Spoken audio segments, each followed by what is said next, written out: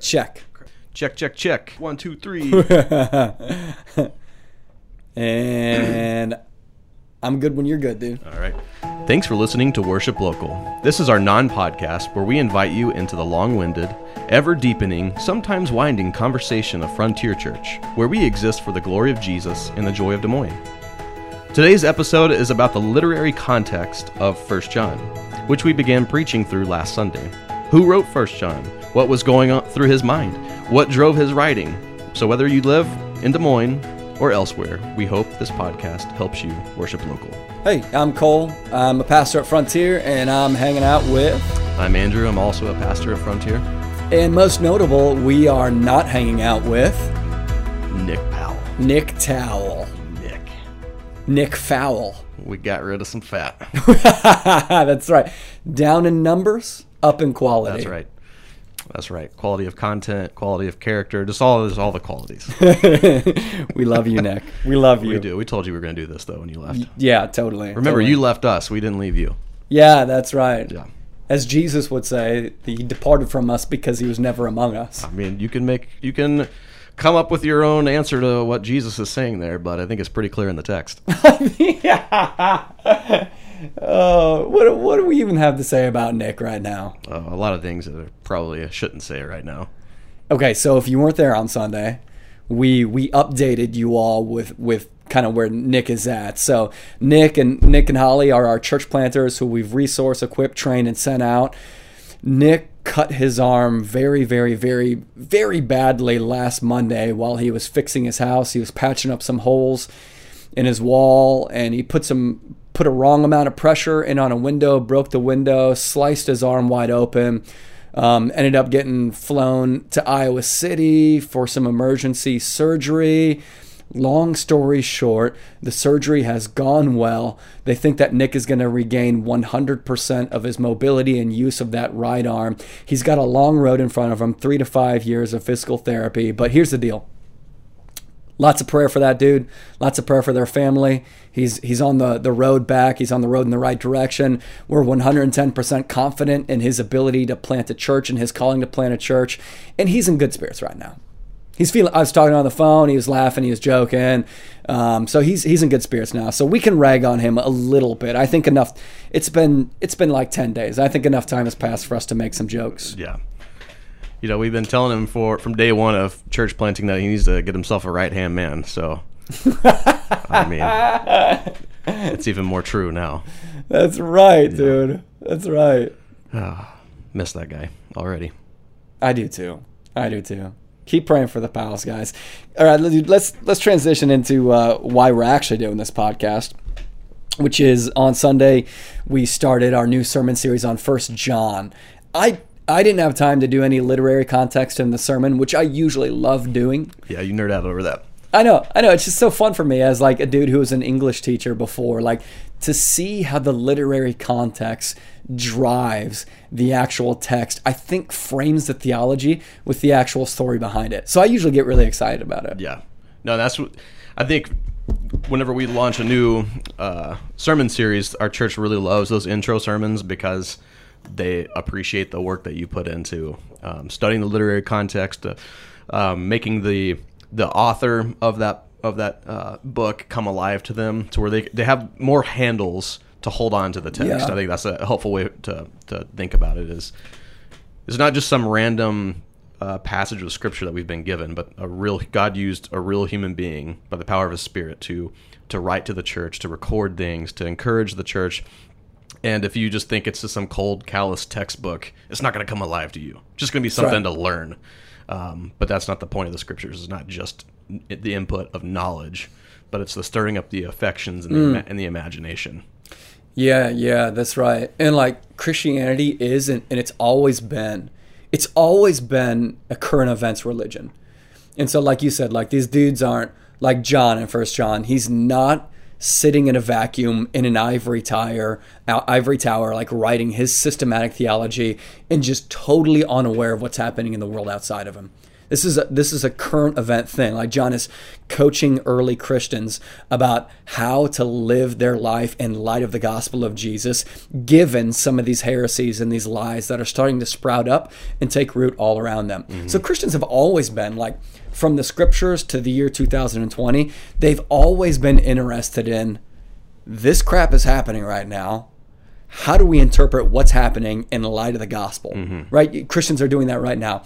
Given what we see with racial injustice, how does the gospel speak into that? Given COVID-19, how does the gospel speak into that? Or in 1 John, given some of these early church heresies, how does the gospel speak into that?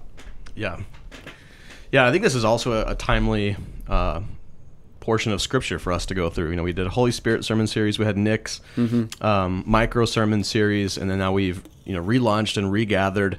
So I think it is very timely for us to be going through this book, because there's a lot of people misappropriating scriptures to accomplish their own particular movement goals or their own personal goals of affecting change in society. And so some of the content that we're going to walk through in 1 John is going to be really, really helpful, and my prayer is spiritually formative for our church family, so that we know what God desires of us when it comes to seeing injustice, when it comes to seeing a virus ravage the world. I think it's good. The Lord has been kind to us and leading us where our church, what our church is going to be learning and moving toward. Yeah, and I got to be honest, dude, like the reason why I wanted to roll through 1 John, it actually has less to do with the actual text of 1 John, even though obviously I love it and I'm excited to exegete the text and to show the meaning and everything like that. But what was like primarily motivating me to do 1 John right now is I want our church to hang out with John. Mm-hmm. Like, I think John is the exact dude who we need to hear from right now. John is the type of pastor, he's the type of leader, he's the type of Christian that Christians need to spend time with, especially those who are going through a really, really, really divisive time. Because John was like, he's the apostle of love, man. I think, like, tons of times, like, I can't remember what it is, but like 10 to 15 times in this short, maybe it's like 20 times in 1 John, he references love and compels us to love. There's even this old apocryphal story. So you can't prove this with the text. This story is not in the Bible, but about the guy who wrote 1 John, about the Apostle John, there's this old story that as John became older and older and older and progressed and advanced in his old age, he eventually got so old that early church leaders, to get him to come preach at their church, would walk over to his house on Sunday mornings and pick John up and like literally carry him into church. And then when it was time for the sermon, legend has it that they would go over, they would pick John up, and they would carry him up to the pulpit.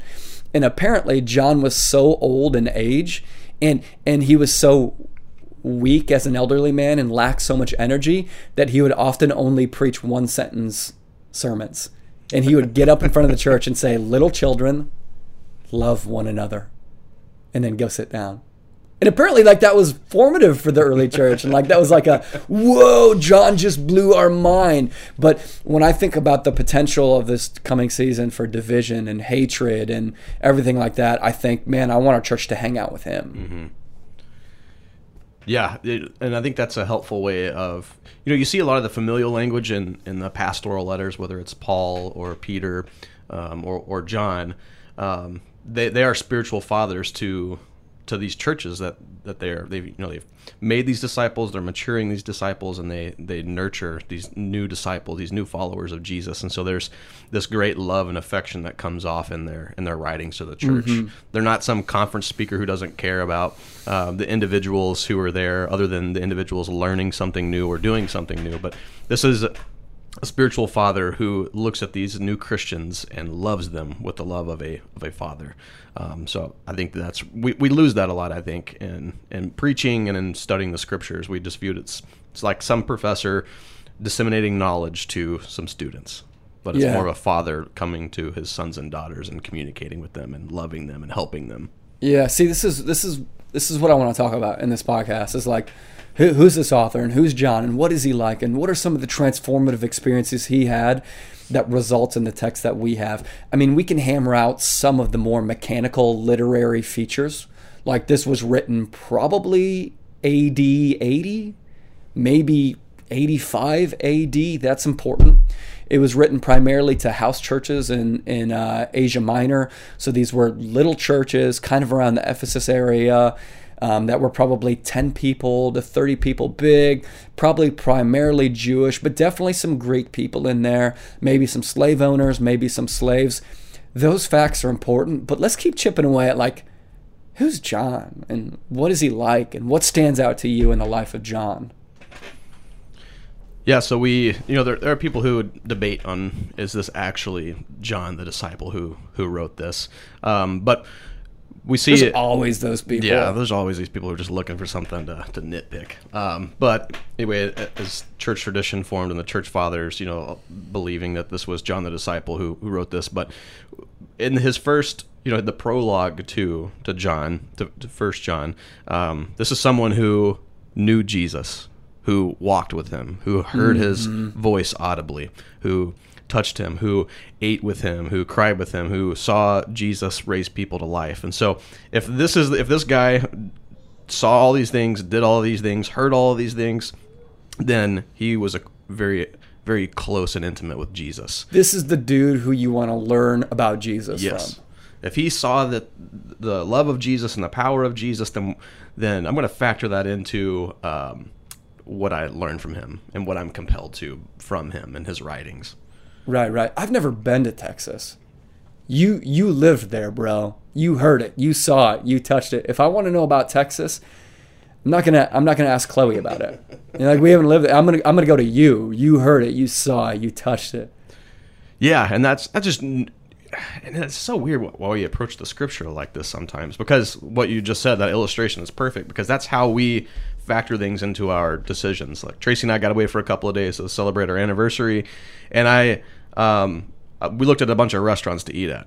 I read through the menus and looked at what they said about their food, what they said about their restaurants, but I wanted to know people who had actually eaten there. What is somebody saying on Yelp? Or is this somebody who's just being real cranky and didn't get all their preferences met at this restaurant?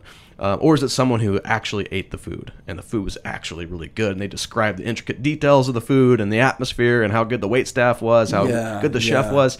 We approach life like that, but sometimes we approach the scriptures and the author of the scriptures as someone who's just like, hey, here's some facts about Jesus. Here's some ways that the Old Testament speaks into these current events and issues, and we lose sight of the human side of scriptures, right? God, by His Spirit, inspired these writings, and the church has collected them. The church has persevered them and carried them out year after year, decade after decade, and we lose sight of the fact that God used John with all of his knowledge, all of his experiences, all of his redeemed humanity to write to the church.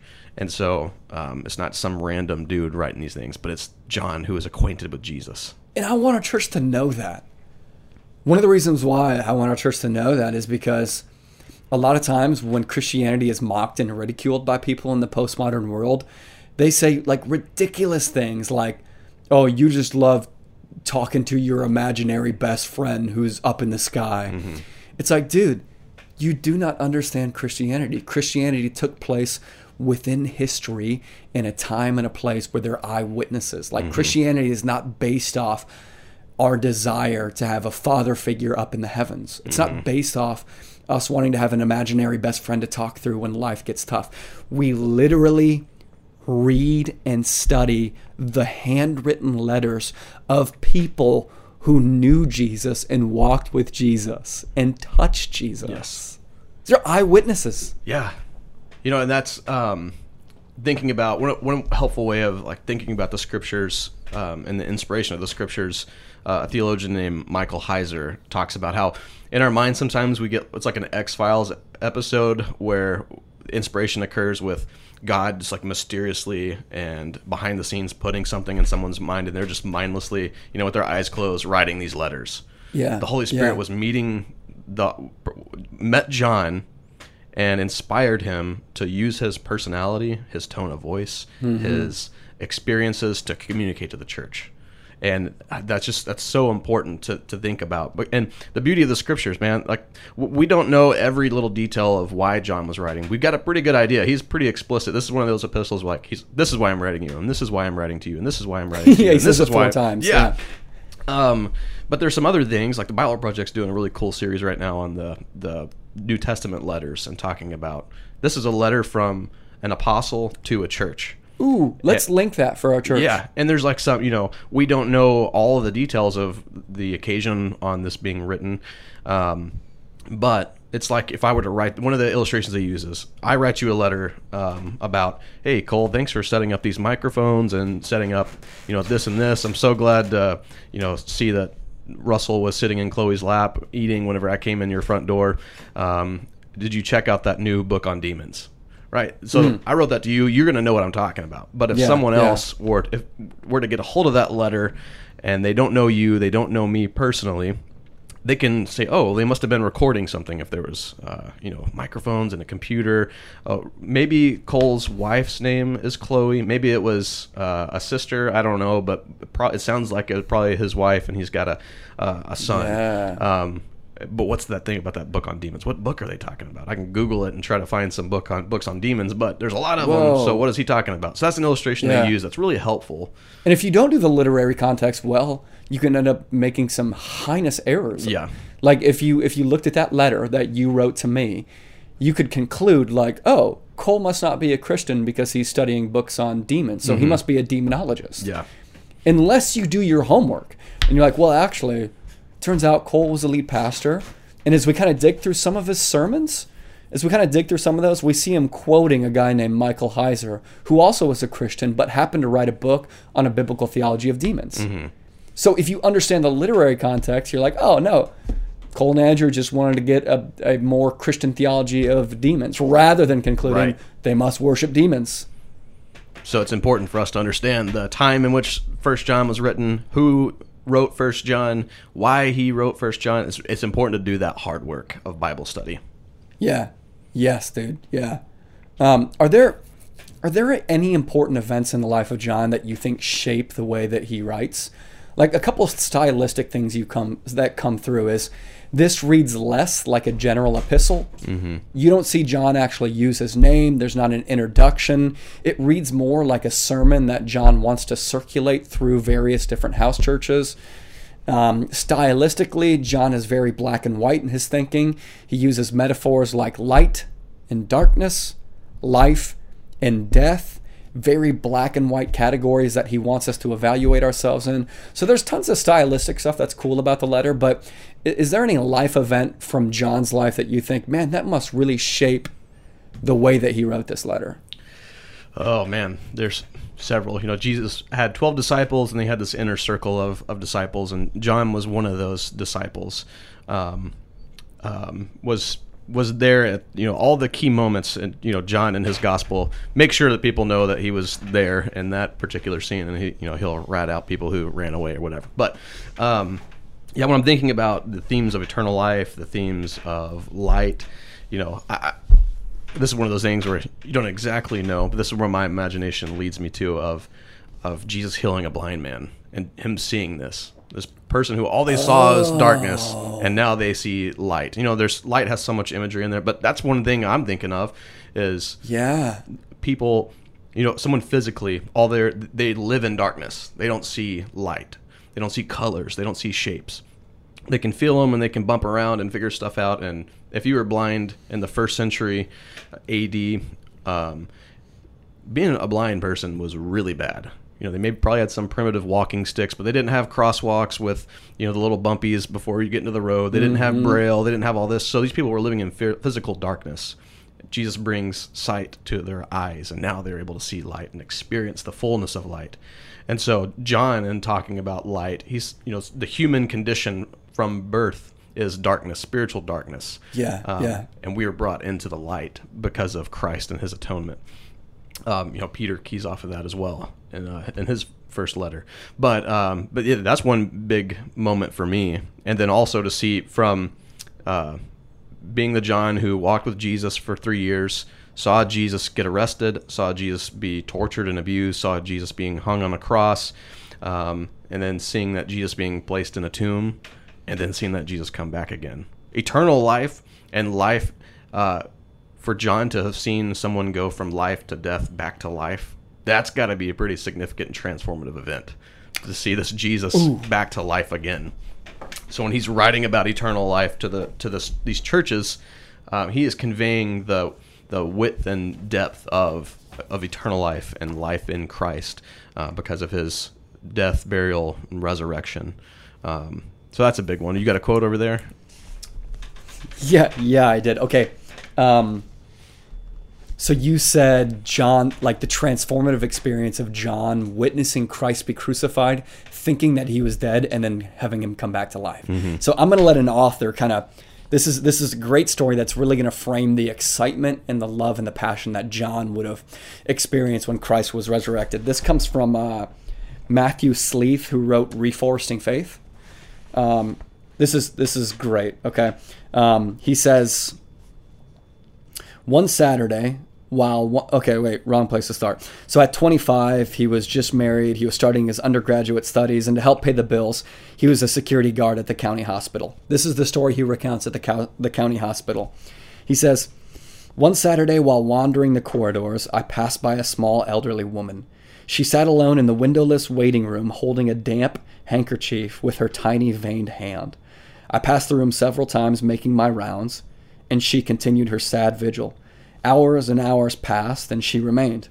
Something was dreadfully wrong, but what? It's common to see grieving families in the hospital, but they don't sit in waiting rooms for days. When people die, their loved ones leave. I didn't feel like I was in the position to ask a doctor or a nurse for help, so I walked into the unit beside the waiting room and asked the secretary if she knew anything about the woman. And the secretary got up. She went over to the woman, investigated, and she had a short whispered conversation with the elderly woman in the waiting room. Moments later, the secretary hurried out and went to the recovery unit, where she approached the nurse caring for an elderly man. A brief exchange followed, and the secretary emerged with an ashen-faced nurse. The two went back through the electric doors and out to the waiting room. They returned, leading the elderly woman. So what are you thinking? Like, oh, that elderly woman, she's there still because her husband passed away. Mm-hmm. Here's how the story goes. That morning, the woman's husband had surgery requiring general anesthesia. His wife had been assured that the surgeon would come afterward and talk to her. But the surgeon had been called away unexpectedly right after the process. So hour after hour, she waited alone. And the anxiety she'd had during her husband's surgery grew. And in time, her worst fear that her husband was dead seemed to be confirmed. She grieved alone, too timid to ask anyone for information. The day passed, and then they came and got her. So she thought her husband was dead. Oh, man. What had happened is that the nurse had been called away on an emergency right after the process. So tears filled the old lady's eyes as she was led back to her husband, and then she spoke. "What?" her husband said, lying on his back and unable to see his wife. He couldn't hear without his hearing aids. "I thought you were dead," his wife said, with more volume this time. "What?" "I love you," she cried, handkerchief pressed to her face. "Oh, Dolly," he said. "I love you. I thought I'd lost you," she shouted. "Oh, Dolly, I love you too," he shouted back. And they declared their love for each other at the top of their lungs, oblivious to all who looked on, weeping. The one she loved most had been given back to her. He who was thought dead had been brought back to life. So imagine for a moment that the person you loved most was declared dead. That's John. Yeah, like that tender moment of being reunited with the one who you thought was permanently dead. Mm-hmm. John had gone through that. Oh, man. Yeah, especially you're following a man who claims to be the Messiah, God's anointed one to rescue Israel and to restore the nations back under Yahweh's leadership. And you see him do all these miracles. You see him heal people and feed thousands of people and hang out with the scum of society. And then he's killed. Mm-hmm. And you're like, what the heck, man? You're talking about the kingdom of God. You're talking about eternal life. You're talking about restoring and reclaiming the nations, and then you're dead. And then he comes back to life. And then when you think about eternal life, and you think about life, and you think about the light of God's kingdom, it is, there's flesh put on that theology. Yeah. Literal flesh. That's who you want to learn about eternal life from, is the dude who saw Jesus get resurrected. Like, that's a big question in the New Testament. It seems like almost, well, at least in a lot of encounters that people have with Jesus in the Gospels, the first question to exit their lips is, how do I inherit eternal life? And so, like, around the time when the Gospels were written, that was a big question. Like, if you were a first century Jewish person and you were lucky enough to get time with a Jewish rabbi who were like the rock stars of the ancient world, the first question you probably would have had was, how do I inherit eternal life? How do I do it? How do I get the type of life that's harmonious and consistent with the eternal one? How do I obtain the best life, the richest life, the most joyful life? Everybody's talking about it. The person I want to learn about is the guy who touched it and saw it come back to life. And the dude who saw Jesus get resurrected. That's who I want to learn from. Oh, absolutely, man. Like John in his gospel, and then in his first epistle, he keys off of creation. In the beginning. So you think about, okay, in the beginning, God creates humanity. Who is it? Just Yahweh, God the Father doing that? I was like, no, Jesus is present with them. The Word in John's gospel, and then now he's saying eternal life concerning the Word of life. And there was harmony with man and woman and God. How was their harmony? Well, they were with God in his presence. Yeah. So they had life abundantly. They had the tree of life, which kept them alive. But sin brings death into the world, which death brings separation. God can't be in the direct presence of sin.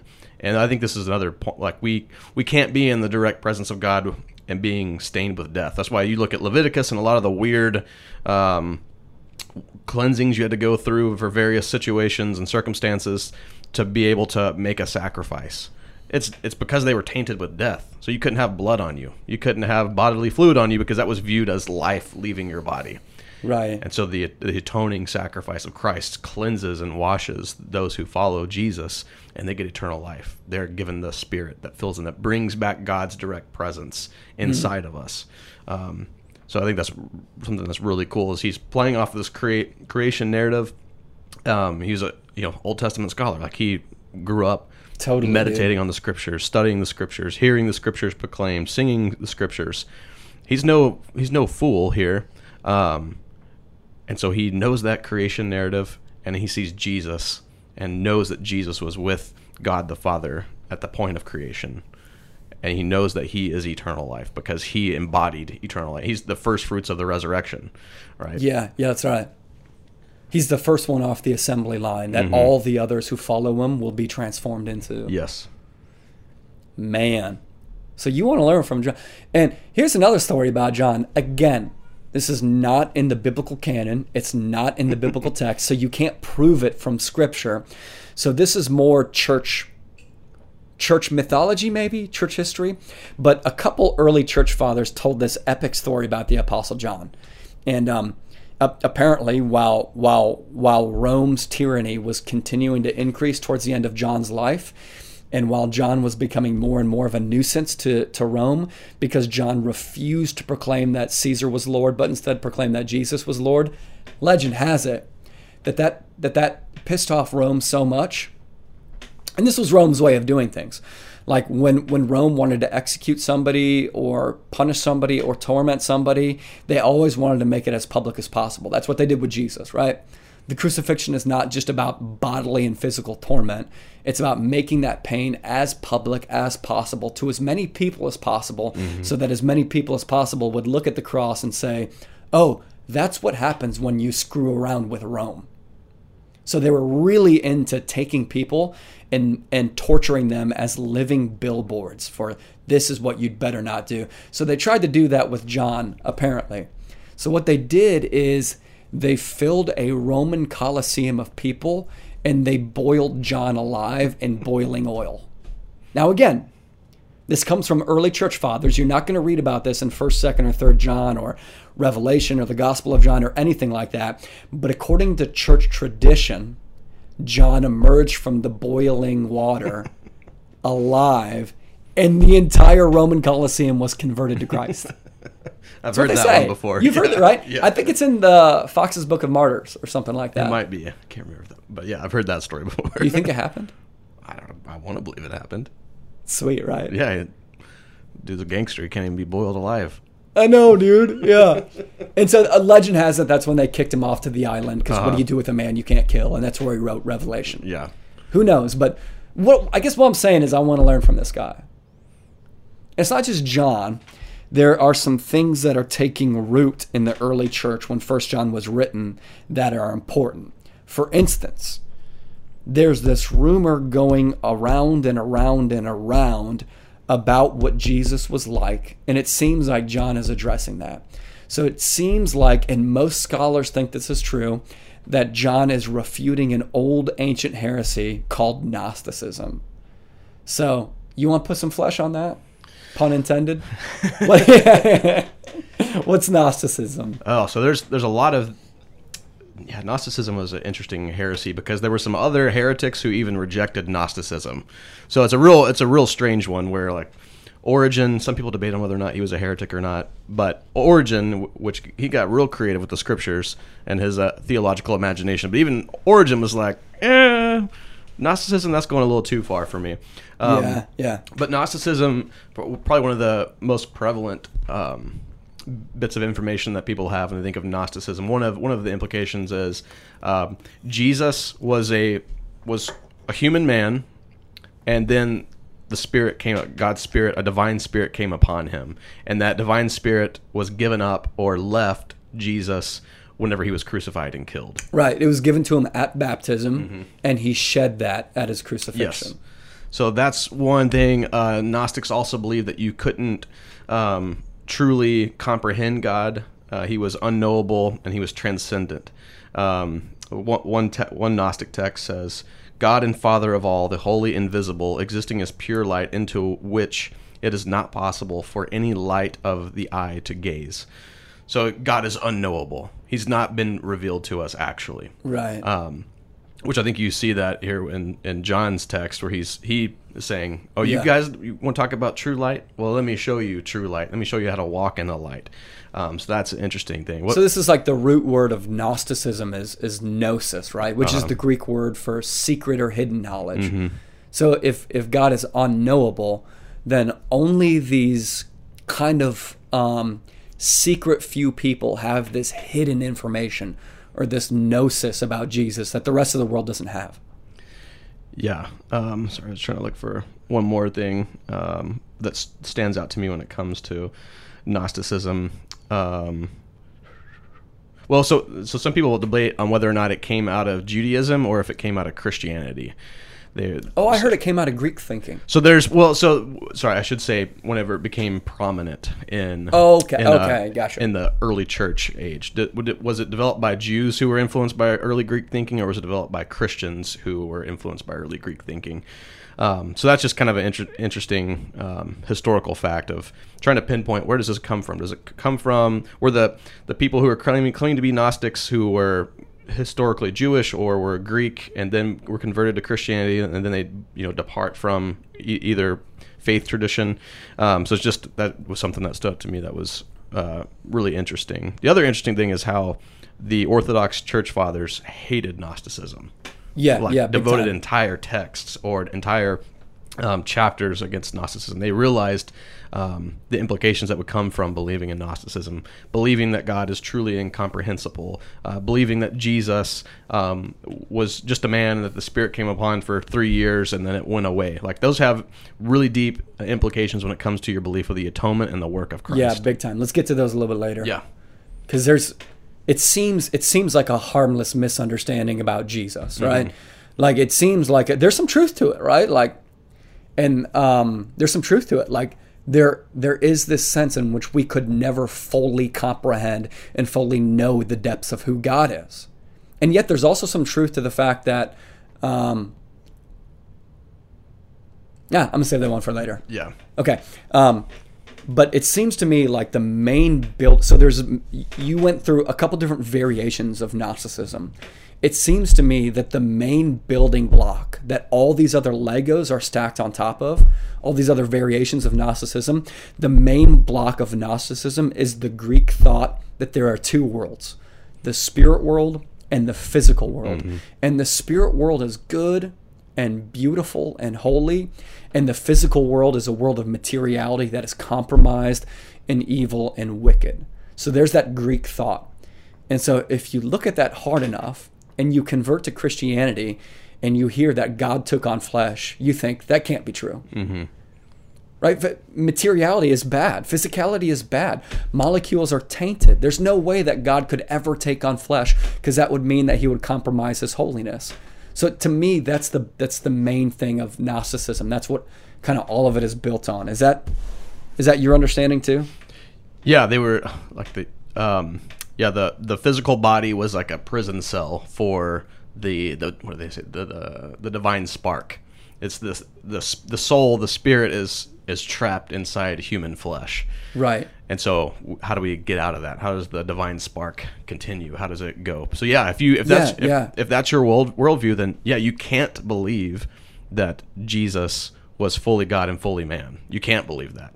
Right. You have to believe that only for a period of time, because he could only tolerate it so long that it left upon the crucifixion. So again, we'll talk about that later, but that has implications on salvation and atonement. But it's totally antithetical to the Old Testament and Jewish thinking. Mm-hmm. God literally creates atoms and molecules and matter and says, that's really good. Uh-huh. Which is different than this Greek understanding of that's bad. Physicality is what's wrong with the world. Materiality is wicked and evil. And we would be lucky someday to shed our bodies and be done with them entirely. Uh-huh. And that is not the Christian worldview. Not the Christian worldview. Because if Jesus is fully God, fully man, and he's resurrected, then what does that tell us? If we follow him and believe him and we get eternal life, are we just disembodied spirits for eternity? Because only our soul, only our spirit is good. And so once we get rid of that, then we are just fully a disembodied spirit. So what's the point of creation in the first place? And what's the point of new creation? That's right. Are we just God's gonna bring a new creation into existence, and we're just some spirits hovering around and wandering around? Right. Because I think a lot of Christians, I've been learning a lot about this, of what happens when you die. Right now, before Christ returns, we die, we become disembodied spirits, and we are present with Christ, but on the capital T, capital R resurrection, when that occurs, our body and soul are reunited. That's right. And we get glorified bodies, just as Christ received a glorified body, because he is the first fruits of the resurrection. So our hope as Christians is that Christ is coming back, and our body and soul will be realigned, and they will be perfect, and they will be good, and they'll be glorified. Whatever that's going to look like, I don't know, but I know that my body and my soul are going to be reunited again in new creation. Right. What God does in the new creation has to be a reaffirmation of the original creation. Exactly. It cannot be God changing his mind. In Genesis, he looks upon the material world and says, it is good. Mm-hmm. And so our understanding of eternality as being this disembodied state of existence cannot be God saying, actually, I was wrong in Genesis. We're going to do this disembodied thing for an eternity. It has to be a reaffirmation of, I said it was good in Genesis. It fell from its original state of glory, and I've restored it. And guess what? It's very good now. Mm-hmm. Yeah, John's in Revelation, his vision of new creation is a garden city with a tree of life in it that heals the nations. It's a restoration of Eden, where Eden is now the entire world. It's not just a garden that Adam and Eve were commanded to go out and to make the rest of earth populated with imagers, and to make the rest of the earth and cultivate it to look like Eden. New creation is humanity with flesh, with spirits that are one, but they're not just restricted to a plot of land that's God's home on earth. Now the whole new earth, the new creation, is God's home. Everywhere is God's direct presence. Yeah. Huh. So John took this pretty seriously. Yeah. It took pretty seriously God's intention and design of creating human beings with bodies, not just with spirits. What I find interesting and kind of malicious about the heresy of Gnosticism is when it began to take root. If you look at a timeline of Gnosticism, it's nowhere in AD 40 in Christianity. It's nowhere in AD 60. And it begins to take root about the time that 1 John was written. It begins to circulate around AD 90 or AD 85 or whenever you think it is. That's really, really interesting. So apparently, Gnosticism was unable to take root in the Christian church while most of the apostles were alive. It couldn't, because the apostles would have been there to combat it and say, no, that's not true. I saw Jesus. I hung out with Jesus. I gave Jesus a high five. We fist bumped. No, that's not true. And so it waits until almost all the apostles are martyred besides John. And when only John is alive, it begins to circulate. You can almost imagine it as gossip. Like, I heard that since Jesus is God, I heard he didn't even have a body. I heard that when Jesus walked around, he just had the appearance of a body.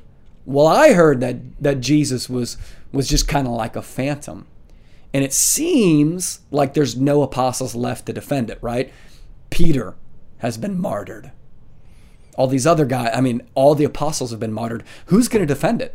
And John steps in with 1 John and says, actually, I heard him. I saw him. And I touched him. Came in like a wrecking ball. John's not having it. That's right. And Gnosticism doesn't really take full root until about 200. Until like 200, 250. Like at the time when John is written, it's referred to as proto-Gnosticism because it's just starting to get its bearings. But you can imagine how people would begin to believe in Gnosticism, especially as Greek thinkers who think that the world is dualistic. There's a spiritual world, there's a physical world. The spiritual world is good, the physical world is bad. How does Jesus fit into this? It's kind of like Talladega Nights. You watch Talladega Nights, right? Oh, yeah.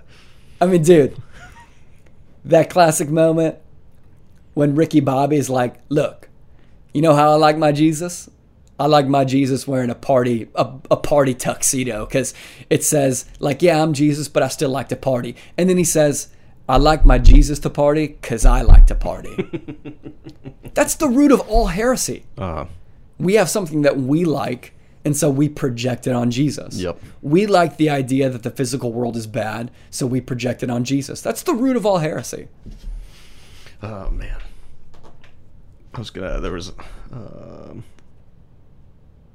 I had a thought, but I lost it. Maybe it'll come back to me later. Well, let's go to implications now then. I think as postmodern Westerners, we can kind of look at Gnosticism and think, like, what's the big deal? Like, it's just a misunderstanding that Jesus was only a disembodied spirit who appeared to have a body.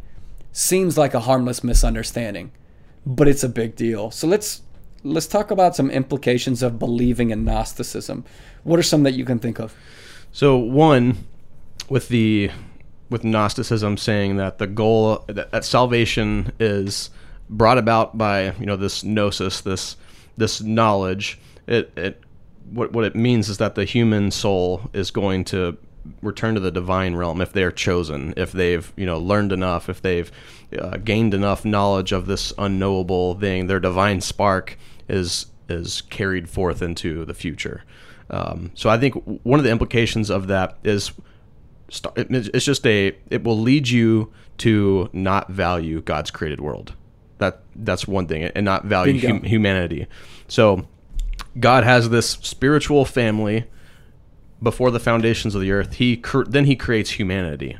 He creates humanity. Why? To have an earthly family. That he wanted earthly imagers. He creates this world.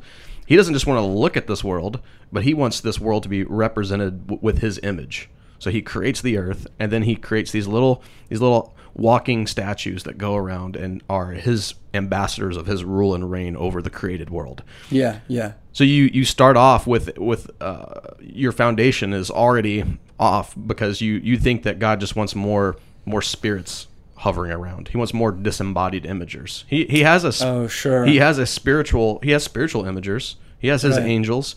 He has his messengers. He wanted physical physical embodied spirits to walk through the earth and to cover the world with the knowledge of his glory, just as the waters cover the seas. Like that was his purpose. Yeah. So if you take the Gnostic perspective and worldview, you've already started off on a bad foot, because you have just told what you're doing is telling God, you didn't know what you were doing. So we've got to get back to this right place where it's just all spirits, all divine, spiritual, ethereal beings, not human beings. So I think that's one thing. You're gonna, the implications of that are gonna lead you, which probably we'll talk about. It's gonna jack up your theology of salvation. What's the purpose of salvation? Dude, I mean, so like on that note, that's exactly what the Gnostics ended up doing. So if you look at the Gospel of Judas, which was written around 180 AD, it's one of the main, in the ancient world, it's one of the main literary tracts of Gnosticism. It was discovered in like 2006, and it was a big deal. Oh, really? Really quickly, it was clear that it wasn't attributed to Judas. Judas didn't write it. It came along in about 180 with a very clear agenda to promote Gnosticism. And like you said, if you believe that the spiritual world is good and the physical world is bad, you end up telling God that he doesn't know what he's doing. So the Gospel of Judas actually does that, but it takes it one step farther. What the Gospel of Judas is designed to do is to say, because there's so much suffering and harm and pain in the created world, which is bad and evil and yucky, they say, that can't be the true God who created this world. So this world that we live in and these bodies that we live in were actually created by a lesser God or a rival God who we need to reject in order to worship the true God who's above this rival God. So listen to this. They keep the scriptures, but they reread it.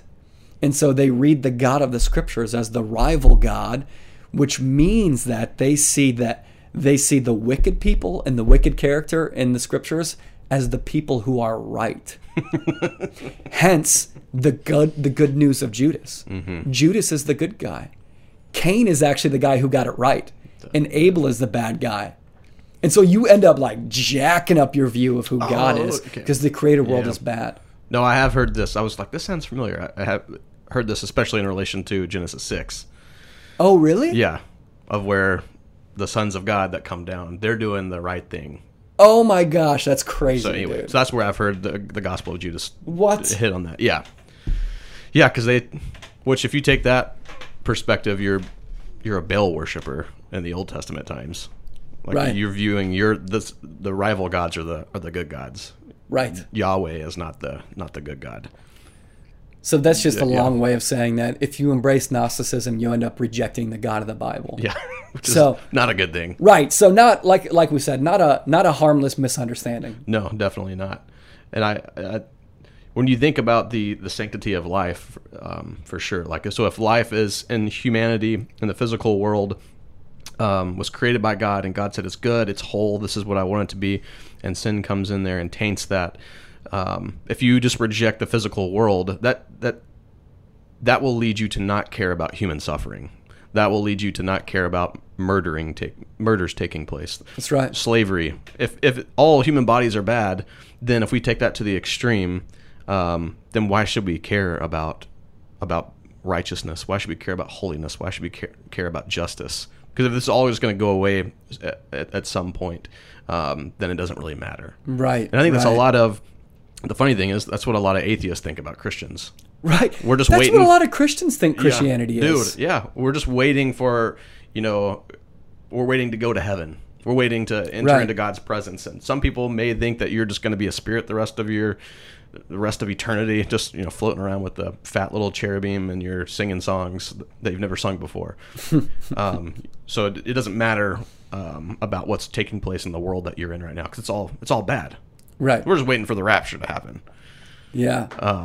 So like to summarize your argument, one of the implications is if you buy into Gnosticism, you end up thinking that the Christian life is about getting into heaven when you die, rather than extending the rule and reign of God on earth as God's living, breathing statues. Yes, absolutely.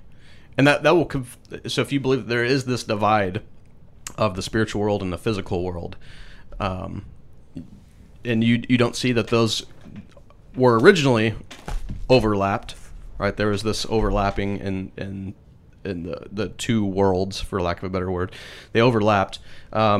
But if you believe that they are definitely separating, then where do you put spiritual warfare in that category? What do you do with that? So if you view these things as totally separate, what do you do with the scriptures and you see these fallen angels, these rebellious angels?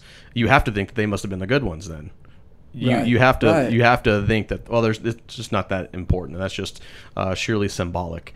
So when I think about there is this spiritual world, there is this realm that you can't see, and they are active. They are bringing about oppression. They are bringing about suffering. I believe that is true, and that the purpose of God keeping the church here right now is we are, what you just said, extending the rule and reign of Christ. We are pointing to and showing that this world is bad right now, but we have eternal life here and now as well. So we want others to come into that here. We want others to come into that eternal life. We want others to come into God's kingdom of light. So we go out and we say, hey, one day this is all going to be changed. One day all of the wickedness and the bad and all the sin that's unraveling creation, that's all going to be undone. That's all going to be destroyed, and it's going to be taken back to God's original plan, where heaven and earth do overlap. Right. Now they don't just overlap at one point, but they are totally the same. They are heaven and earth everywhere. That's right. Like N.T. Wright says, they're not water and oil that don't mix together. They're designed to be overlapping in one location. Yes. Not two locations, but two realms in one location. So I think that's really important when it comes to thinking about spiritual warfare, when it comes to thinking about showing God's goodness and making what is true in heaven, making that true on earth. That's what we pray as Christians when we pray the Lord's Prayer. God, make the reality in heaven the reality here on earth as well. That's right. And you are using us to accomplish that goal. Mm-hmm. And it seems like you're saying, if you're a functional Gnostic, you believe physical world is bad, spiritual world is good. Some of that's happening in this original audience. And one of the implications, like you said, is it begins to not matter what you do with your bodies. Mm-hmm. And that happens in the early church. That's one of the main reasons why John is so ticked off about Gnosticism, is because people are sinning, and they're sinning a lot, and they don't care that they're doing it because they're saying, well, it's just going to go in the trash someday. My body's just going to go in the trash someday. It's going to get thrown into the fire forever. So it doesn't matter if I sleep around with other people in the church. Mm-hmm. And look at the way that this comes through in 1 John. In 1 John chapter 1, verse 6, he says, if we say we have fellowship with him while we walk in the darkness, we lie and don't practice the truth. And look at chapter 2, verse 1. My little children, I am writing these things to you so that you may not sin. What's he saying? He's saying it matters what we do with our body. Mm-hmm. It matters whether or not we sin. It matters because the body matters to God. The physical world matters to God. So this has huge implications. Yeah, and the fellowship piece, like if the spiritual world is good and the physical world is bad, then we can't have fellowship with Jesus. We can't have fellowship with God, because they're in the good part and we're in the bad part. So we have to hope that one day our spirit will be carried to the good part. So now the Christian has fellowship with Jesus, has fellowship with the Father, has fellowship with the Spirit, because that's what Jesus came to do. He came to step in and to bring in the already but not yet. We already have fellowship. We don't totally have it yet, but one day we don't. The world doesn't totally have fellowship with the triune God, but a new creation, the believing world, will. Right. So that, to me, that ought to encourage me to pray more and to press into the Spirit more, because right here, right now, I have fellowship with Jesus. Yeah, I do. Yeah. It's not something that I'm waiting to get, but I have fellowship with Jesus right now. And so if I have fellowship with Jesus, that's going to have implications on how I live. That's going to affect what I do with my body. That's going to affect with how I see other people. And I think far too often we don't think about that reality, that through the Holy Spirit we have fellowship with Jesus.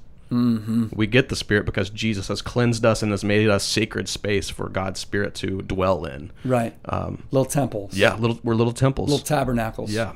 So I think that's, as when you were preaching on Sunday, and as I was collecting some dots for this podcast, that really was a solid reminder for me that I have fellowship with eternal life. I have fellowship with the person of Jesus because of his atonement. So that's really, I can't fathom that. Right. Why am I? Because this is where the Gnostic in me comes out. Like, I'm so bad. Why do you want to love me? Why do you want to bring me into this fellowship in the light? Well, it's because God is bringing me back to my original purpose, to have fellowship with him. Yeah, that's right. Now, here's an interesting point that one scholar brought up. One scholar I was reading talked about how Gnosticism didn't just give rise to licentiousness. It actually ended up giving rise to legalism, too, in other tribes. I see that. So again, like if you believe that the body is bad and the spirit is good, then you end up saying, well, I can't experience any joy in the flesh at all because the flesh is bad. I shouldn't say flesh because the flesh is bad according to Paul, but Paul's not talking about skin and molecules. He's talking about sin nature. Right. So let me say it this way. I can't experience any pleasure because the body's bad. I can't experience any joy because my body is bad. I can't experience any joy in my intimacy in my marriage because the body's bad. I can't enjoy good food and good drink because the body's bad. So it ends up giving rise to legalism in a very real way. That's really unhelpful for the Christian life. Yeah. And you see that definitely is it's still around. Yeah, I would say that's probably the church's most prevalent position, or at least I'll say that. Okay, I think so too. It's not overt encouragement of licentiousness, but it's an overt pendulum swing to we gotta be buttoned down. We gotta make sure everything is tight because if we experience any joy, then that's bad. Right. God is all about our pleasure. Right. He's all about it. Metaphor, transcendent joy, but also physical, literal, bodily joy. He's about that as well. That's right. He freaking designed your tongue with taste buds so that you would enjoy a Dairy Queen Blizzard and praise him for it. Yeah. It wasn't just so you didn't eat bad things. Yeah. It wasn't so that it was like, oh, this is poison. I shouldn't eat this because this tastes really sour.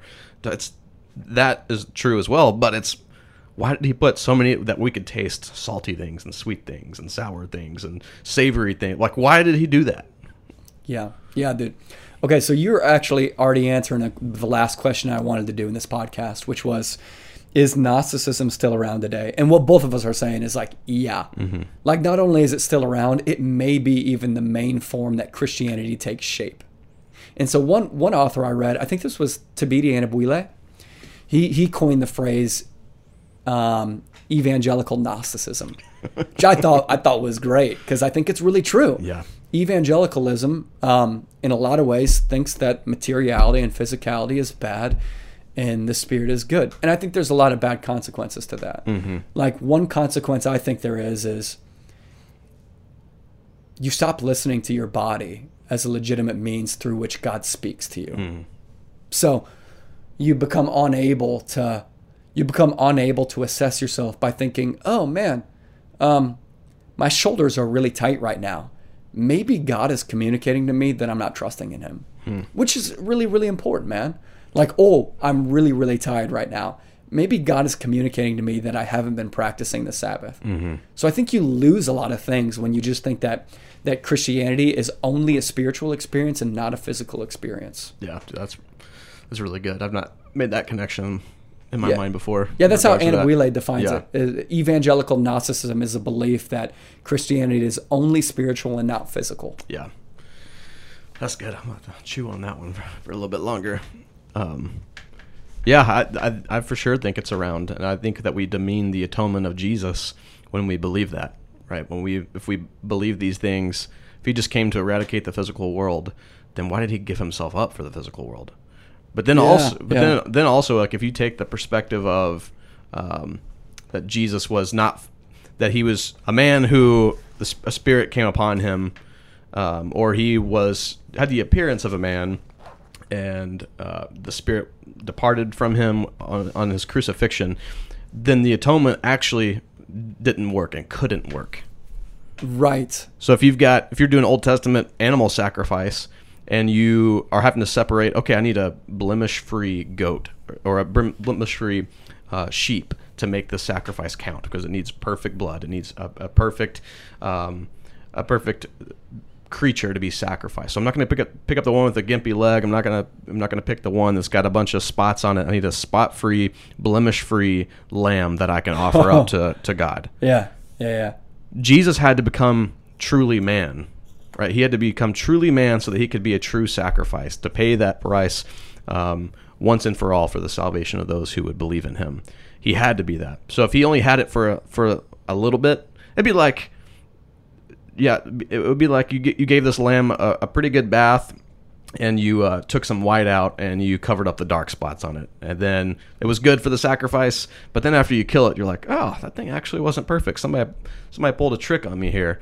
A funny story is my great grandpa bought a horse from somebody. This is a mule from somebody up in the hills of East Tennessee, and he thought he was buying this real young, good-looking mule that was going to get some work done from him. Oh, here we go. So he gets it, he's had it for a little bit, and then he realizes that the person who sold this to him I think they put shoe polish on this thing. No freaking way. So it was an old lame mule. Oh my gosh, yeah, so he got dude. swindled. So it looked good whenever he bought it, but then when he starts working with it, oh, this thing it's not moving. It's not kicking out the mule power that I was expecting whenever I bought this thing. So that's like what I think of. If you think of Jesus only having the Spirit, he was just a man who got a Spirit for three years. What good is that? Yeah. And so if I believe that, then that's going to cause me just to do some good works just so I look good for a period of time. I'm not trusting in Jesus. We needed a fully man. We needed someone who was fully human to offer up themselves as a sacrifice. And the way that God went about that was not to tell man to purify yourself so much that you can be a sacrifice. It took God to come down and to live the perfect human life. So he was fully God, fully man, perfectly God, perfectly man, encapsulated in the flesh, and he offers himself up as a sacrifice. And so that helps me to become a living sacrifice now. I'm not called to spill my own blood, that's right. but I'm enabled to be a living sacrifice. So my righteousness, my holiness, my going out and evangelizing, my singing songs and encouraging church members and taking care of church members and being a good dad and being a good husband, that's me being a living sacrifice. Because I don't have to die. I have to die to my flesh. But Jesus is already, I've been crucified with Christ. So it's no longer just me that lives, but it's Christ living in me. So I think that's a really, really important, like getting the fully God, fully man at the same time is so important when it comes to a theology of the atonement. Yeah, absolutely. And atonement in the Old Testament, like you're saying, was a matter of matter. Mm-hmm. It was a matter of molecules. Yeah. It was a very physical experience. A priest laid his hands on the goat for propitiation and expiation to send them out into the wilderness. So it was in their understanding that that's where the sins of the people went. Mm-hmm. So if Jesus only was spirit and had no body, the big question is, where did your sins go? Nowhere. Mm-hmm.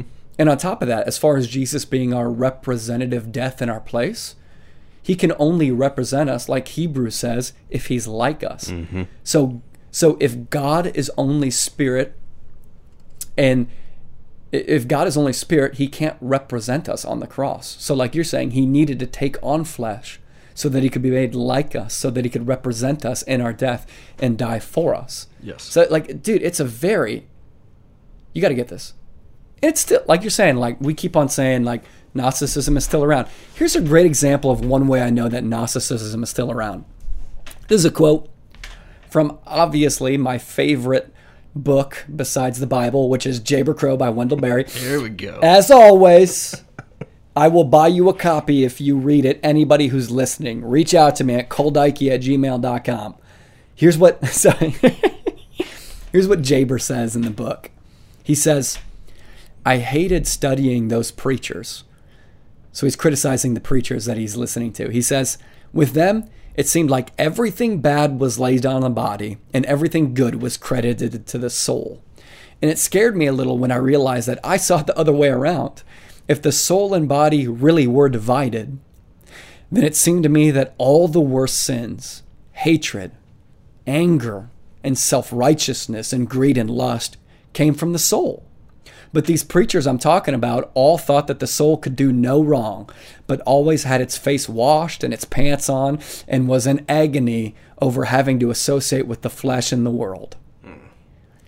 Here's what's interesting. Jaber Crow thinks that he's criticizing Christianity. He's not. He's criticizing Gnosticism. Oh, that's funny. I just thought that. Obviously, I had to say that. You had to sneak some Wendellberry in. Yeah. Oh, dude. Like in the Apostles' Creed, where it says he descended to hell or descended to the dead, they're combating a heresy. It wasn't full on Gnosticism, but I think it's called Apollinarianism. But where Jesus had a divine spirit, but the divine spirit was fully in a human body. And so they put that in there to say, no, Jesus had a fully, and this is where it's like so complicated for my feeble little mind to comprehend, but he was fully God and fully man. In order for him to be fully man, he also had to have a fully human spirit. He had to have both of those things. So Jesus, in the incarnation, fully enters into the human experience, which is fully physical and fully spiritual. And so his descent into the dead, his descent into the realm of the dead, is him going down and preaching the gospel to the Old Testament believers, but also preaching the gospel to those whom had rebelled against God, who wanted to eradicate humanity. And so they get down there and they think, oh, our side is won. Jesus is down here. The unique Son of God is down here. He's just a spirit. We won. Woo! We've gotten rid of human imagers. And so Jesus, in his preaching of the gospel, he's preaching freedom for those who are in Christ, but he's also preaching damnation for to the fallen spiritual beings. And so the salt in the wound is him coming back out of the place of the dead and being united with a glorified body. Right. So it has implications there as well. If we are only disembodied souls who go to heaven forever, but our bodies and Jesus' body remains in the grave, that is an indicator that God has lost and death has won. Mm-hmm. Because Satan, the devil, he is the Lord of the dead, right? Right. By him bringing death into the world, he becomes the master of death. Like all the dead belong to him, in one way for the believers, but in another way for the unbelievers. But Jesus, in his descent, his perfect life, his atoning death, his descent into the place of the dead, he snatches the keys of death from the Lord of death. Dude. And he ascends with the keys. That gets me going, man. So it's important. Yeah, that's sick, bro. It's so important that we get our heads properly around the humanity and divinity of Christ, but also the humanity of human beings who have been given spirits and have been given souls from God. And that's his plan for humanity. Dude. That's legit. Okay, dude, I can't believe this, but we've been going for over an hour now. We're at an hour and 8 minutes. Let's wrap this thing up. I've really enjoyed talking about John, the way John's experience shaped 1 John, some of the things that he's doing that we might not see because it's not explicitly in the text, but it's in the context. It's been great. I've loved this conversation. Do you have a single encouragement that you'd like to leave our church with?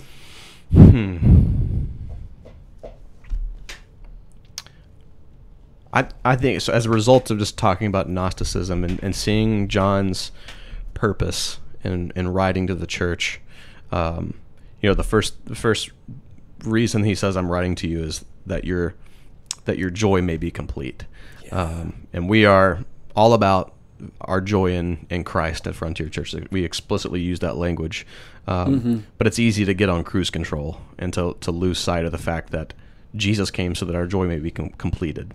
Yeah. Or to be may be complete. And so I would just say, think about the beauty of God creating human beings, that you were created by God to be his imager. And so when you properly understand that and live your life in the light of his kingdom, there's so much joy to be found in that. You're not going to live the life that God has intended you to live if you don't find joy in him. Dude. You've got to find your joy in him. Yeah. So it's this circular thing where we find our joy in him because we do good works, and we find our joy in him. Therefore, we do good works and glorify our Father. Right. We find joy in our Father, and that also compels us to do good works. Yeah. We live the proper life. We live the post-fall life that God intended us to live. So I would just say press into that and think about that. That's going to be a recurring theme that we have. That's good, man. That's good. I guess I would say worshiping God with your body is a deeply spiritual experience, and God designed it to be that way. Yes. Don't be ashamed of that. It is a very real spiritual experience when you take communion. When you look at the grape juice and you look at the cracker and you hold them and you swallow them and experience them in your stomach, that's designed to be a deeply spiritual experience. When and if you lift and raise your hands in worship, that's a deeply spiritual experience. So I would say find ways to worship God with your body, because although your body and soul are both fallen, God is also restoring them to their original glory. So do not hesitate to pray on your knees at home. Do not hesitate to lift your hands in worship. Do not hesitate to use your body as though it were spiritual, because it is. So that's what I'd say. That's good, man. And also just believe in John. He saw him, heard him, and touched him. So John wins. Whatever we think about Jesus doesn't really matter if it's opposed to what John says. So guys, we're hoping that this podcast really helps you get into 1 John, shows you the depth and breadth and width of the letter. And most of all, we hope that this podcast, whether or not you live in Des Moines or elsewhere, helps you worship local.